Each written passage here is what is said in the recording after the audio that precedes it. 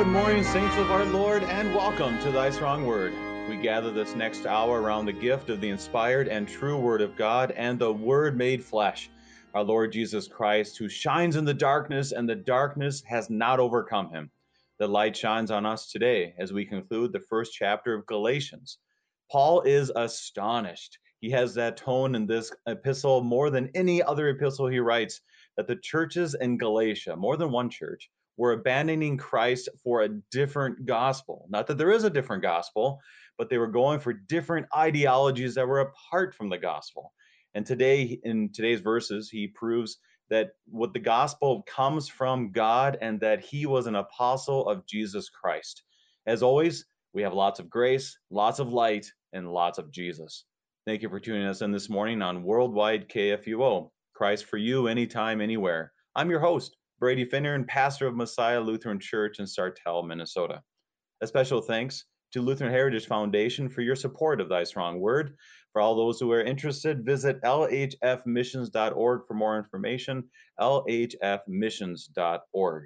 To help us to be strengthened in Christ by his word, we have with us Pastor Philip Hoppe of Peace Lutheran Church in Finlayson, Minnesota, and St. Paul Lutheran Church in Bruno, Minnesota. Pastor Hoppe, welcome to Thy Strong Word. Hey, very glad to be with you today and to discuss God's Word with you and with all of our listeners today. Pastor Hoppe, I believe, is this your first time on Thy Strong Word? It is, yeah. I've been on other shows on KFUO, but first time on Thy Strong Word. All right, so let's do this. We have found that since I've been here, almost just under a month, that we have new people all the time listening. I'm still relatively new, and so could you introduce yourself a little bit and also the work of the saints at Peace and St. Paul's? Sure, absolutely. I've been a pastor now for coming up on 17 years and served in Kansas for the first 12 years, and then took a call up here to Minnesota to serve a dual congregation up here, and have enjoyed our time here. The two congregations have worked together for a long time, so long that, most people, when you ask when did this start, they don't really know. They just know it's always kind of been that way. But kind of on opposite sides of the interstate as it goes from the cities to Duluth, one on the east side and one on the west side, and just trying to, again, feed those who have been found and also reach out to those who do not yet know the gospel. I also, I'm sorry, I stepped on your toes. I also should say that on a personal standpoint, I'm married to my wife, Jamie, and we have 7 children, so it keeps us busy as well. Absolutely. Yeah, and what a joy. About, what was it, a month ago, maybe 6 weeks ago, Pastor Hoppe and his beloved family joined our church, and you took up a whole pew. So thank you for that. That made everybody... Try to bump and you didn't have to distance numbers. We did, and thank you for that. Yeah. Yeah. And, something is interesting. I had 2 thoughts as you said what you said is, first of all, in Kansas, were you a Jayhawk or Wildcat fan? Well, I actually grew up in Oklahoma, so I'm actually a Sooner fan. So I really fought against both. So in football season against the Wildcats, and in basketball season against the Jayhawks. That was the main thing. Ah, very good. And then the second thing is, for those who are not from Minnesota, is that you have a dynamic where Highway 35 determines a lot of things. 35W goes through the Twin Cities. Is where you are, because you're on the west side of 35, you have 2 churches, one on the west and one on the east. Is this kind of like, the wrong side of the tracks kind of mentality, or how would you describe that? Well, I've never got that sense that there's a grand rivalry between the two sides, but it could be something. I've only been here 6 years, so maybe they haven't let me in yet on that. So yeah, that's probably true. Maybe that's after year 12. They'll tell you. So, anyways. So, Pastor Hoppe, as we're looking at Galatians, I want to start this way. Yesterday, we had Dr. Andrew Doss on, and he is the author of the Concordia Commentary on Galatians, and we were very blessed with his time, his wisdom, but what struck me, there's no but in there, excuse me. What struck me about our time is he is the expert. He even said he has 36 pages of references that he used in his commentary, and it took him 7 years to write this commentary, and he probably has worked on Galatians specifically as a Greek scholar for over 20 years and zeroing in on literally only 6 chapters of a letter. And what was very interesting to me about this is that he still spent quite a bit of time studying for our hour yesterday. It was quite humbling that he said, okay, I got to go study now. I have to look at this and look at this. And it shows me something that I wanted to get your thoughts on a little bit is that if he has to study that much, that we all have something to learn that if we try to say, well, I can't compete with that, well, I mean, well, that's not the point. The point is not to compete with the doctor who does this as his profession.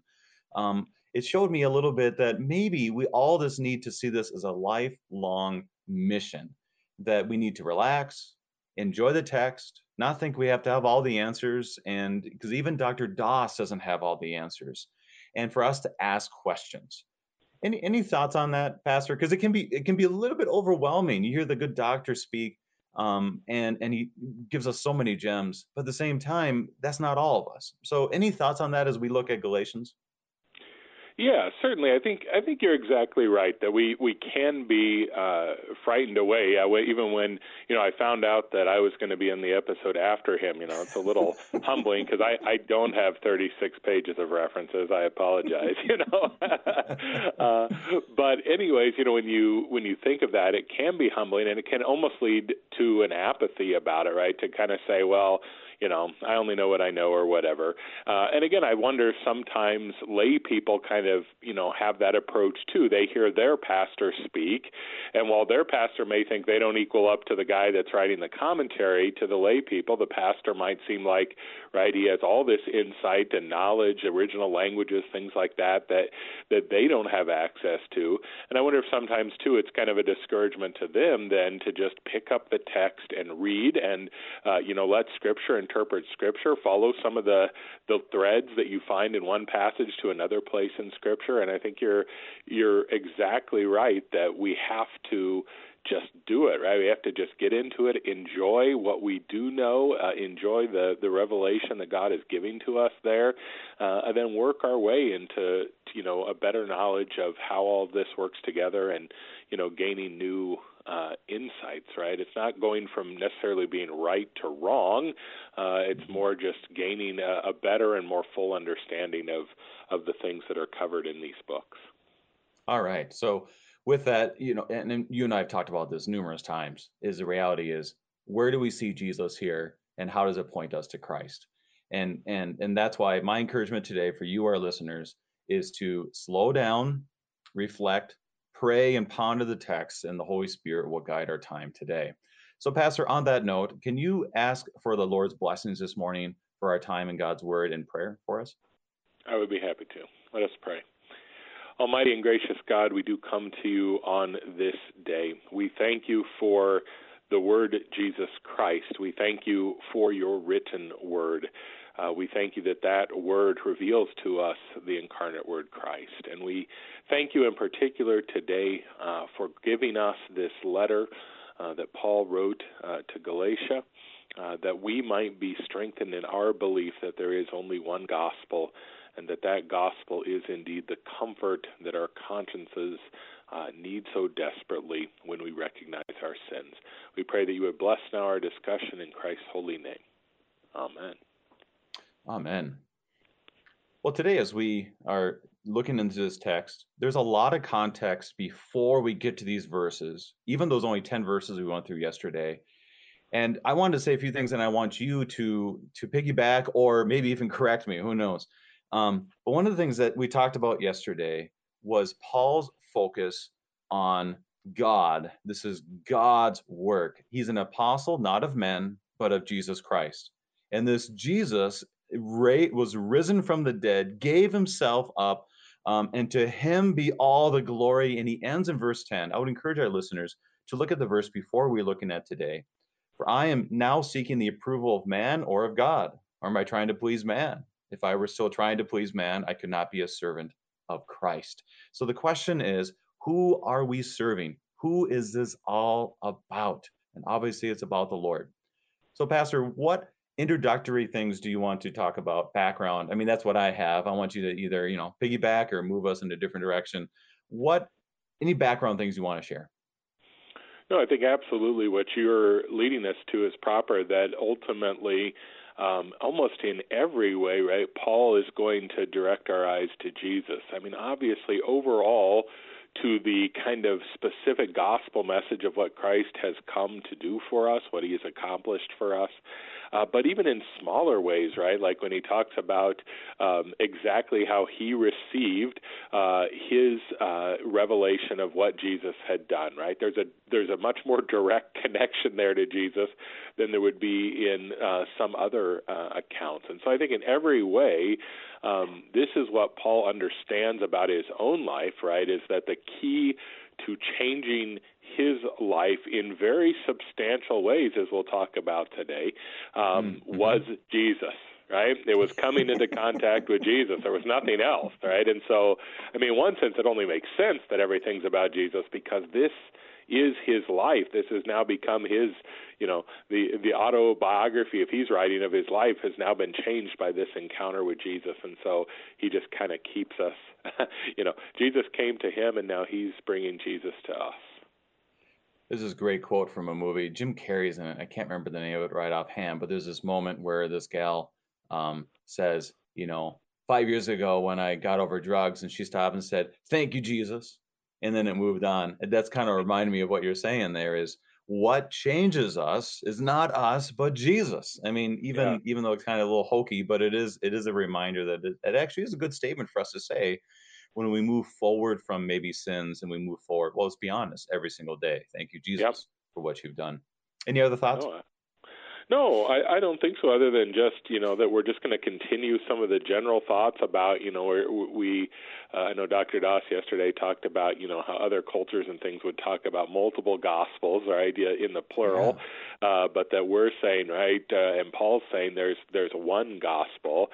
And so it's going to be kind of interesting as Paul here in one way tries to make a distinction about himself and how he came about knowing that gospel, and yet at the same time, surprisingly saying, and yet it's the same gospel that the apostles had. And that's important because there is only one, right? So even if you receive it differently, and even like today we could say this, right? One person might receive it in a different language in a different country, and we might receive it here, and we may not have any, knowledge of each other, and yet what we're both believing is the same gospel because there's only one. So I think that'll kind of be important as we go forward to talk, both about how his path to it is different, but it's the same gospel. My goodness, that is very profound. Thank you, Pastor, for sharing that. And so, as we look at today, a reminder to our listeners that if you have any questions that you want to ask, we encourage you to bring up those questions. Drop us an email, kfuo@kfuo.org, kfuo@kfuo.org. We're going to begin today with verses 11 and 12. And a reminder to our listeners, we are reading from the English Standard Version. Paul writes, "For I would have you know, brothers, that the gospel that was preached by me is not man's gospel. For I did not receive it from any man, nor was I taught it, but I received it through a revelation of Jesus Christ." Now, I think it's important for us to really focus in on these verses because it really lays the groundwork for the rest of our verses. First of all, I want to highlight this, and I want your thoughts. But I would have you know, excuse me, brothers, is Dr. Doss talked about yesterday that Galatians and all these different churches, it really was a family feel, that you are part of a new family.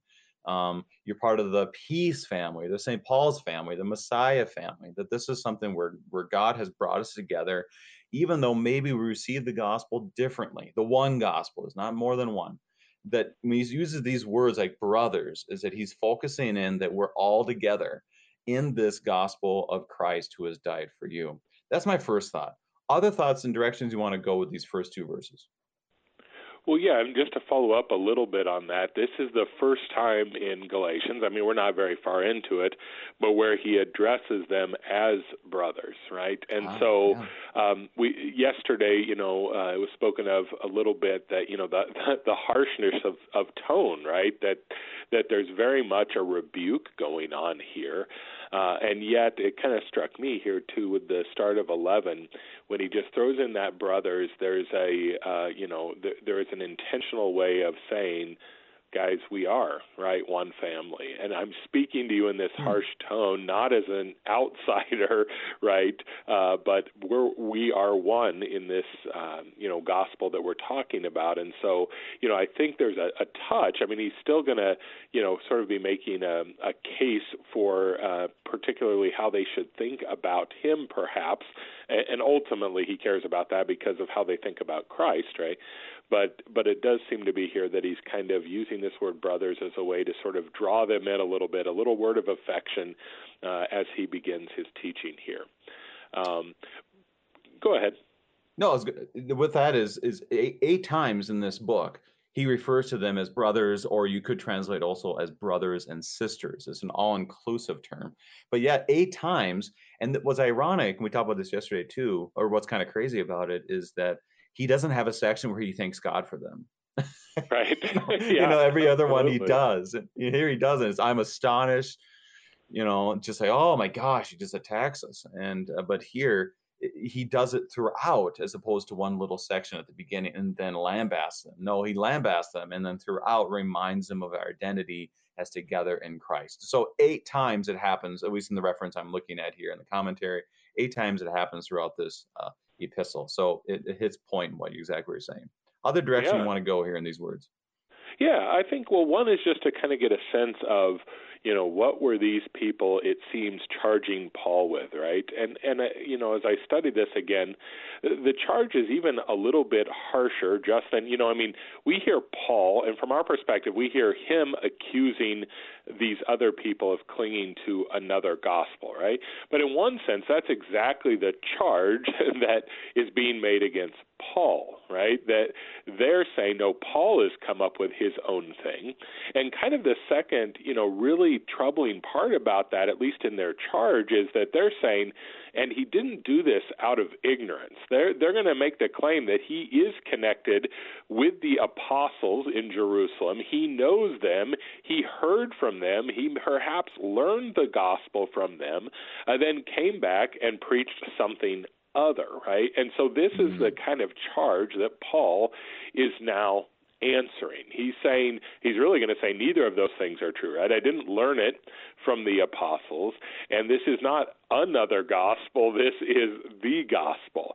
But it's really important here to say that, right, that right up from the front, he's responding to these kind of charges.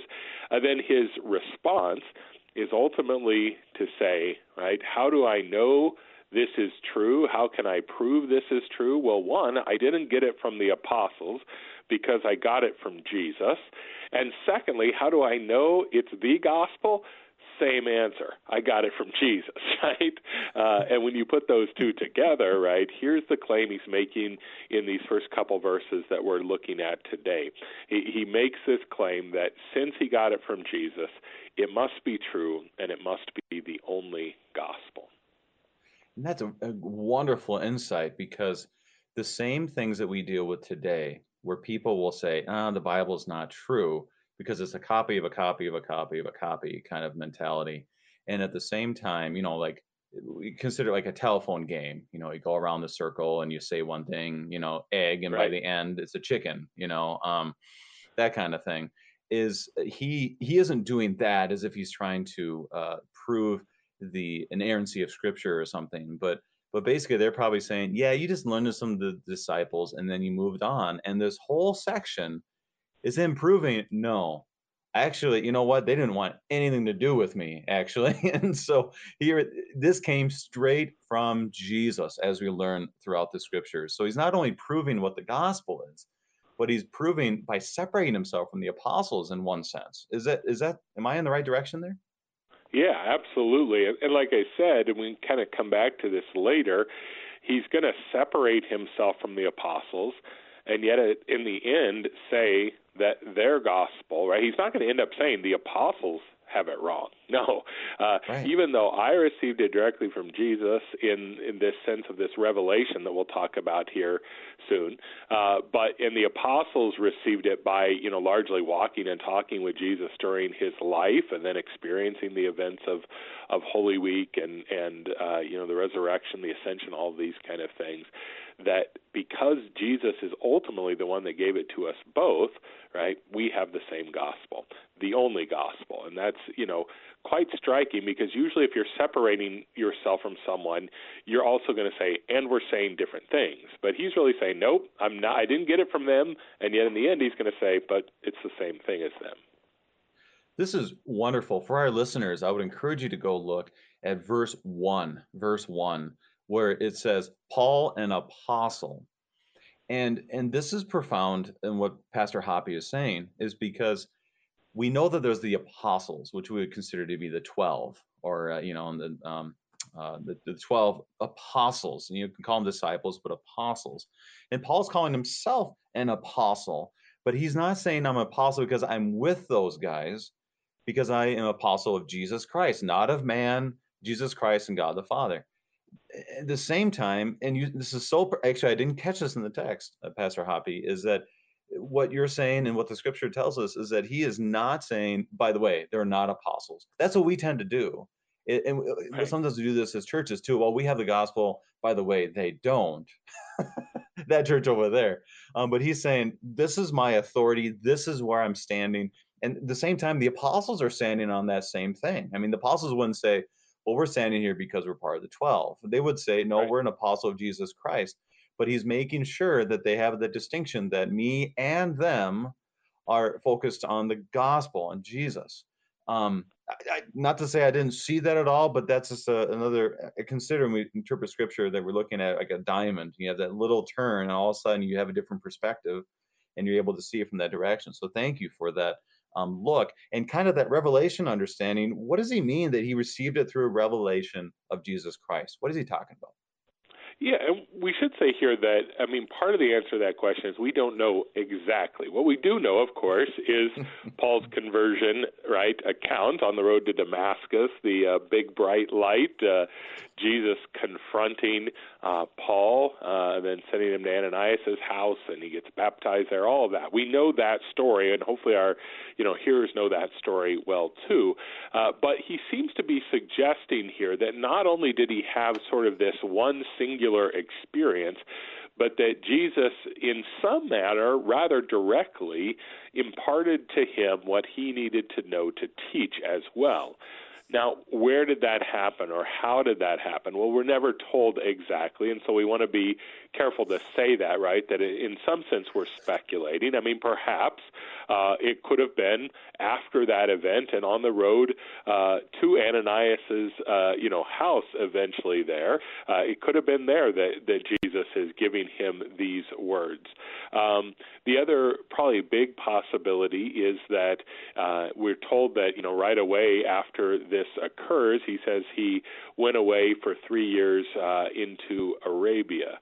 And, we're not really told exactly anywhere else in Scripture what was going on in those 3 years. So is it possible that in some way, and again, who knows exactly how this looked, but that Jesus is instructing him during that time? If that's accurate, think about this, right, that Sinai is in Arabia also. Now, we're not necessarily saying there, he's right at Mount Sinai, but he's in this general region where Sinai was also, where it's located, where the law was given.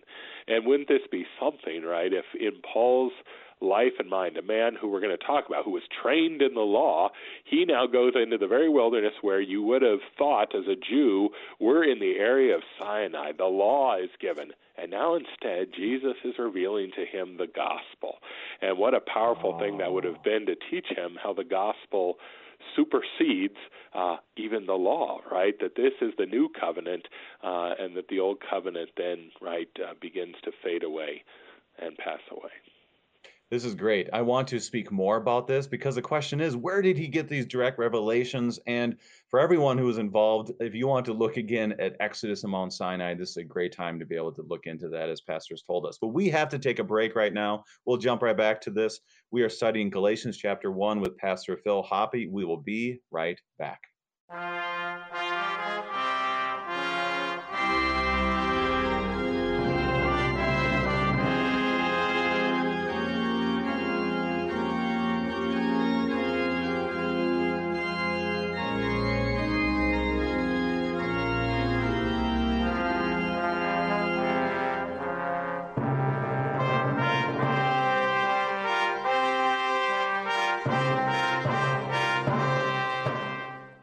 The mission field isn't just overseas anymore. It's right here in your own backyard. If English isn't the first language of your neighbor or friend, and you'd like to share the good news of Jesus Christ with them in their own language, contact the Lutheran Heritage Foundation at lhfmissions.org. LHF has translated and published the Small Catechism, children's Bible stories, hymnals, and devotions into 85 different languages and gives them free of charge to those who need them. lhfmissions.org.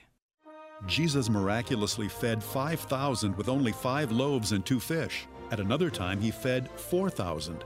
Sounds like the same story, but an important detail reveals Jesus' compassion for all people, regardless of their differences. Dr. Michael Ziegler shares a story about people who had more in common than they thought, this week on The Lutheran Hour. Sundays at 12:30 and 5 p.m. on Worldwide KFUO.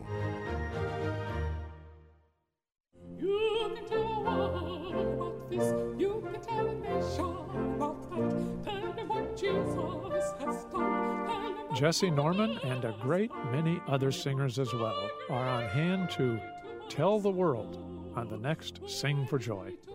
Listen and be refreshed. Sundays at noon on KFUO, the messenger of good news.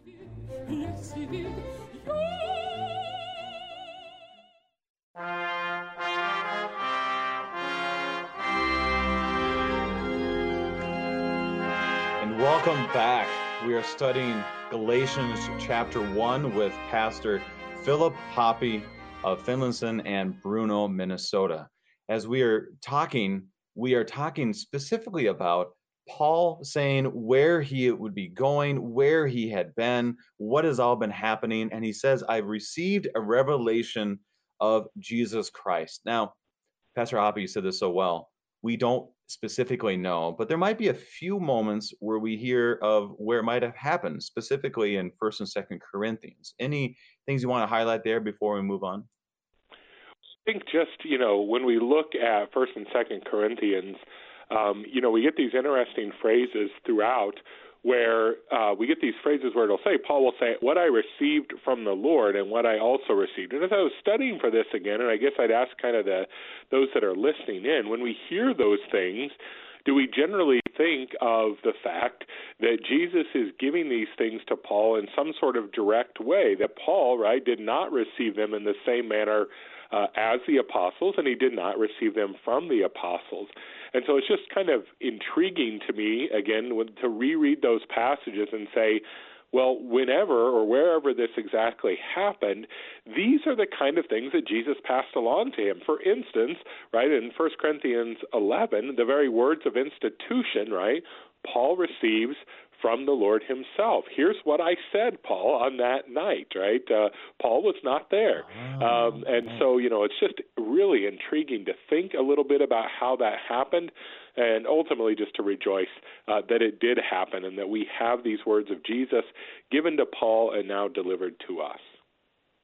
That is fascinating. I'm also thinking, because we just went through 2 Corinthians, and, when Paul is speaking about the revelations of the Lord, chapter 12, third heaven language, and then he speaks about the thorn in the flesh. And that's where Jesus came to him and said, my grace is sufficient for you. My power is made perfect in weakness.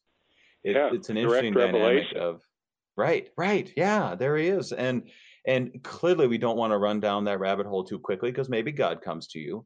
Maybe he has come to you. The question is this for the glory of man or the glory of God? And that's always a question we have to bring. But, What exactly happened, we don't know, but we do know that he did reveal it to him. And that's why he knows that this is God's gospel, not his own, that his apostleship is based on Jesus, not on himself. Always good for us to remember as well. Let's move on to verses 13 to 14. For you have heard of my former life in Judaism, how I persecuted the church of God violently and tried to destroy it. And I was advancing in Judaism beyond many of my own age among my people. So extremely zealous was I for the traditions of my fathers. What is he talking about, his old life? What does his old life look like, Pastor? Yeah, well, I mean, we know, from other places in the Scripture and here as well, that Paul was, sort of a Pharisee of the Pharisees, right? I mean, and probably because likely he was trained, right, by this Gamaliel, or I shouldn't say likely, he was trained by Gamaliel. The Scriptures tell us that. But in this sense of who was Gamaliel, well, he was the grandson of Hillel, who, again, not to get too much into the weeds, but Hillel was kind of one of the most famous rabbis there's ever been in Judaism, right? And Gamaliel then, people, argue over his exact position, but no one argues that he was not supremely important in this, kind of first century Judaism here.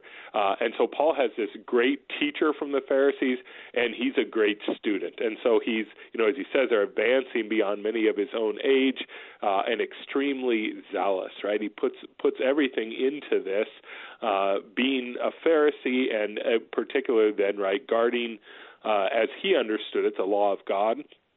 And the whole message of the faith. He does use the word Judaism here, right, to probably in some way distinguish a little bit from just saying, Old Covenant Israelite religion, right? He really wants to talk here about sort of the culture among the Jews in the current day, and he kind of, distinguishes that. I think sometimes, you'll hear people talk about, perhaps the difference between what Lutheranism is in our day, right, and what is sort of Lutheran doctrine or true Lutheranism. And I use the ism again, but what people kind of make this distinction that there are certain things that are sort of just culturally Lutheran, right? Maybe a lutefisk dinner or something, right? Is just for some Lutherans, right?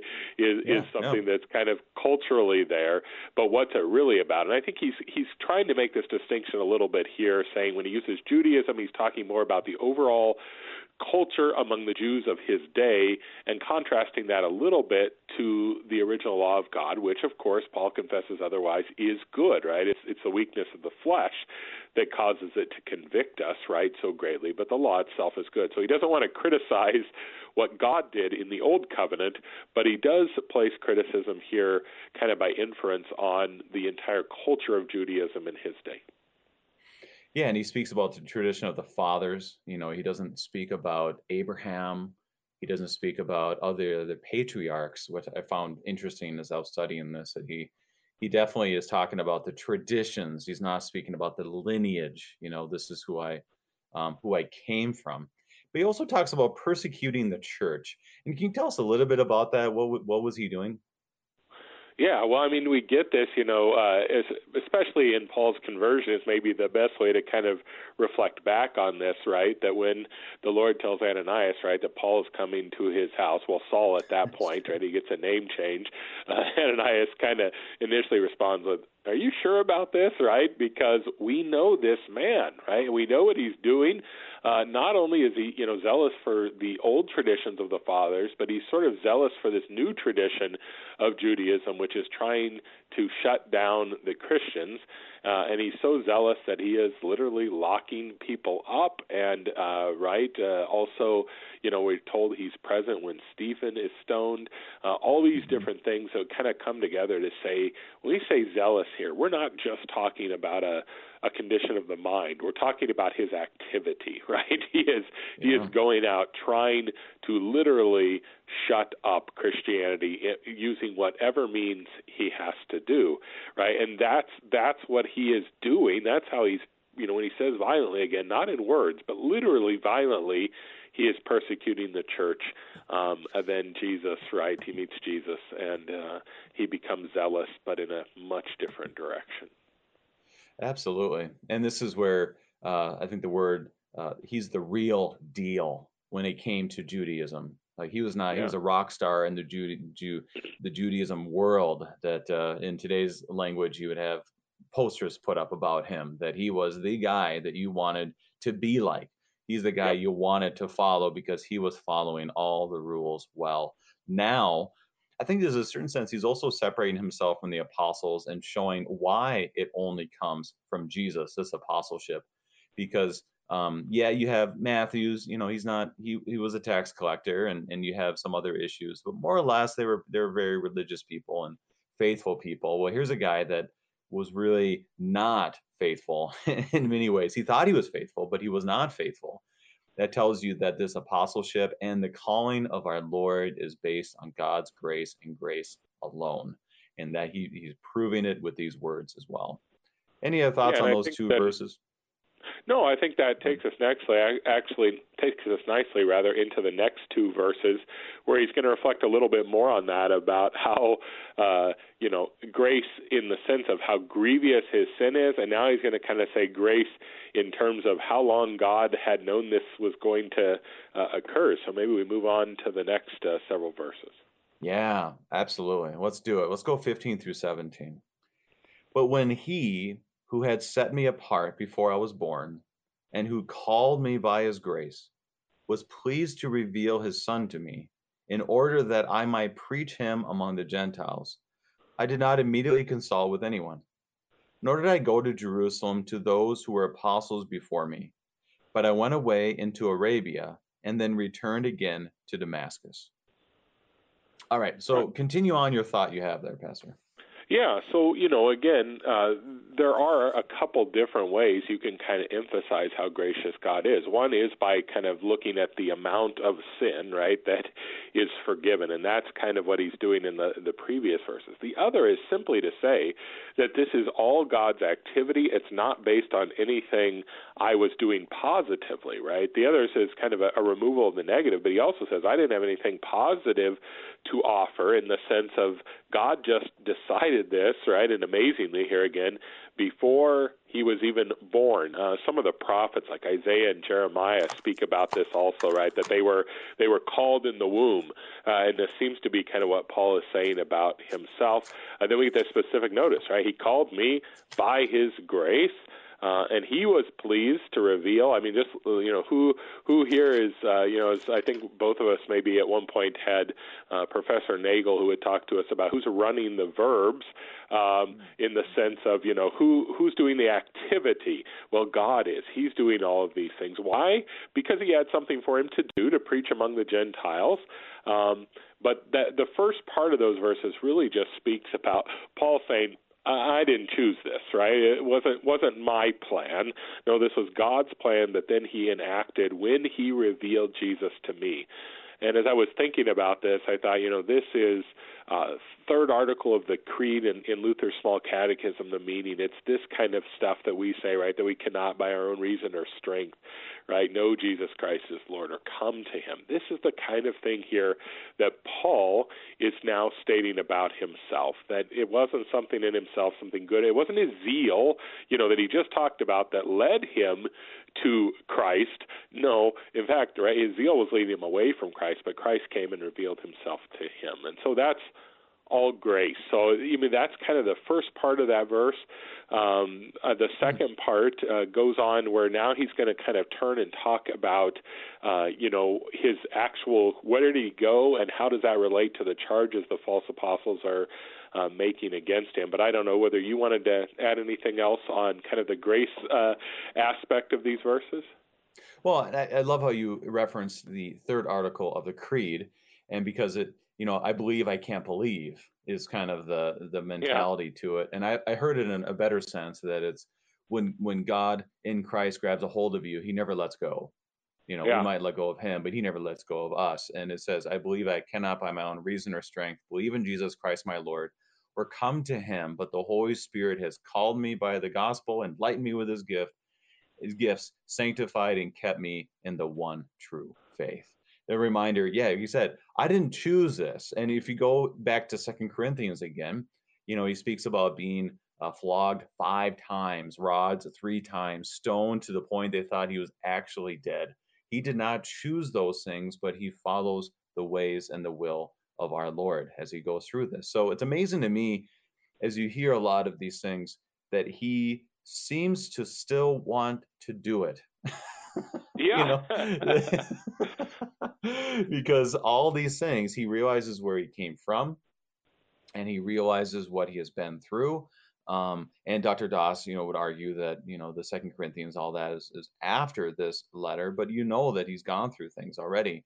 But God had chosen him before he's even born, set apart. That's what we understand who we are as God's children, set apart to be redeemed and forgiven in Christ, and he calls us by our name, which I like to say is forgiven is our new name in Christ. Those are my thoughts there. What do you want to move on to from there?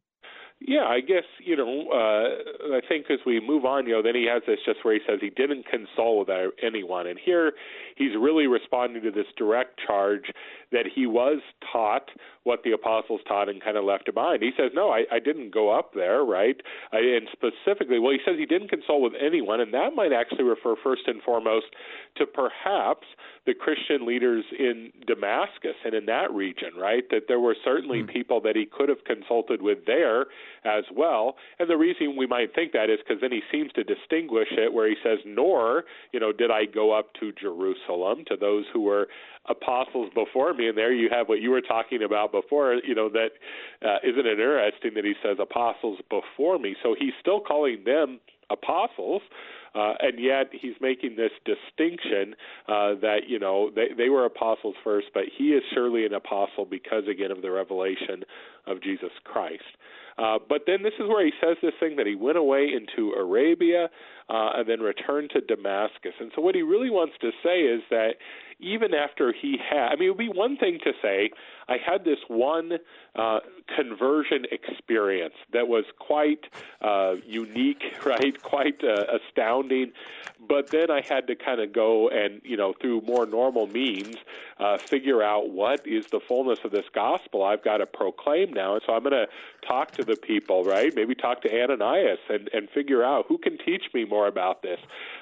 Or go on, right, up to Jerusalem and learn from the apostles, which would be, the best source you could do.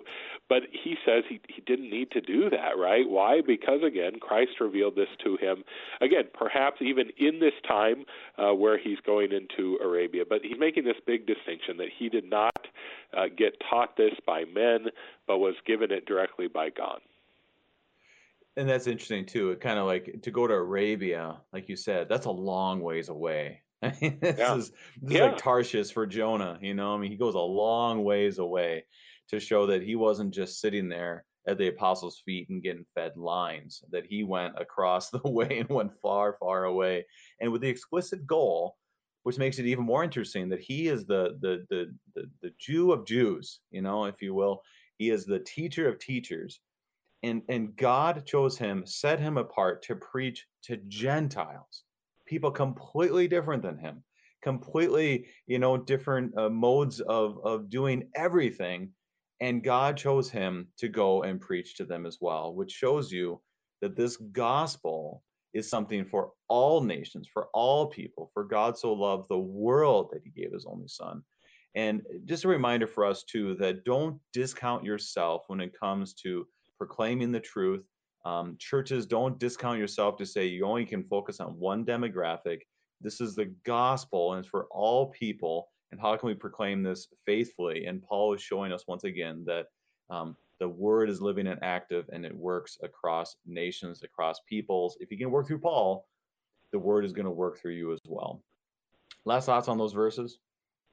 Yeah, if anybody should have been against the inclusion of the Gentiles in Christ's kingdom, it would have been Paul from his training. And yet, how wondrous, right, that God uses him as the very mechanism through which he's going to probably more than any other person. Who knows? God knows, kind of how that all went down. But as far as we can kind of gather, more than any other person, he is responsible for getting the message out to the Gentiles. It's amazing. Absolutely. Absolutely. It really is. It really is. Almost as amazing as a guy from Kansas being able to witness in northern Minnesota. I'll say it that way. There you go. So somehow it worked. Somehow it works. All right, let's continue on. We're in verse 18. We'll go through verse 22. Then after 3 years, I went up to Jerusalem to visit Cephas and remained with him 15 days. But I saw none of the other apostles except James, the Lord's brother. In what I am writing to you before God, I do not lie.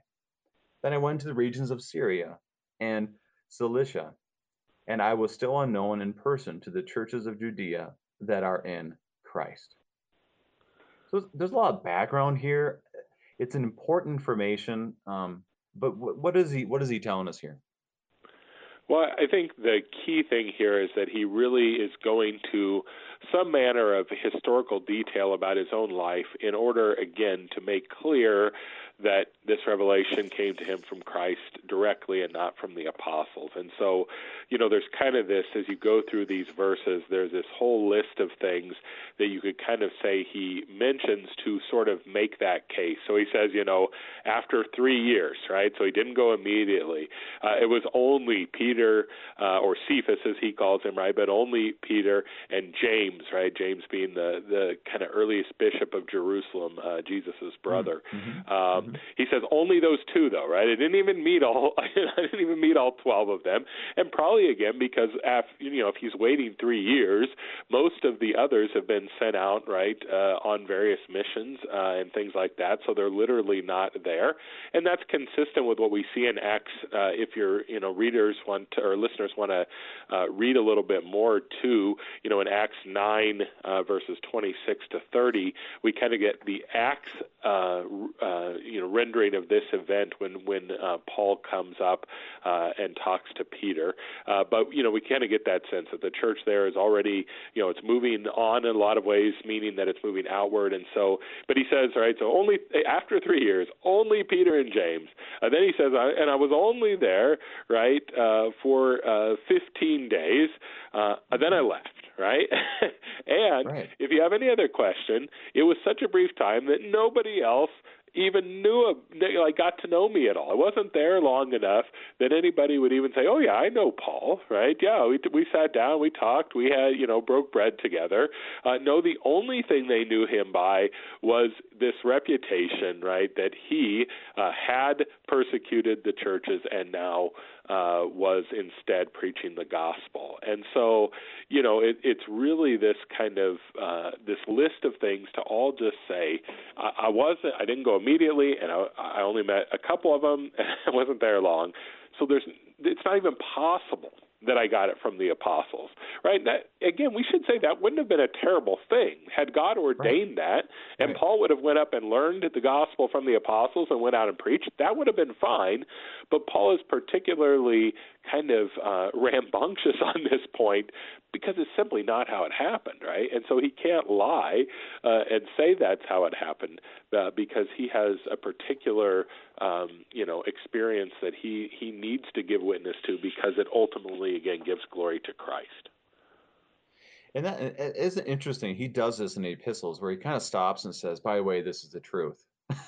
Yeah. Right. And you're like, okay, I'm not quite sure why that's there. It might be rambling, whatever it might be, but it's just a good reminder that he's proving himself and saying, hey, I'm before the Lord. And he talks about this throughout this is, all glory be to God, the Father through Jesus Christ, risen from the dead. This is all glory be to him. I'm proving my apostleship based on Jesus. So before God, I do not tell a lie. And using a little bit of a relationship here that, oh yeah, I do know Cephas. I'm not a guy who's like gone rogue on my own, right. And these guys don't want anything to do with me. But he's clearly showing, and I think this is one of the great insights you have for us today, Pastor, is that he's proving that it's the same gospel as these guys. I'm in the same position. We are together 100%, but my revelation came from Christ. Their revelation came from Christ, and all of it comes back to Jesus. And that's important for us in the church to think about as well. And I want to speak more about that at the end. So let's get to our last two verses, and we have about 5 minutes left here, Pastor, that I want to wrap it all together, and some of your thoughts and some of my own. 23 and 24. And they only were hearing it said, He who used to persecute us and now preaching the faith he once tried to destroy, and they glorified God because of me. Yeah. Those are very profound words. Kind of like, I knew this guy in high school, and you are doing what now? Right. Yeah.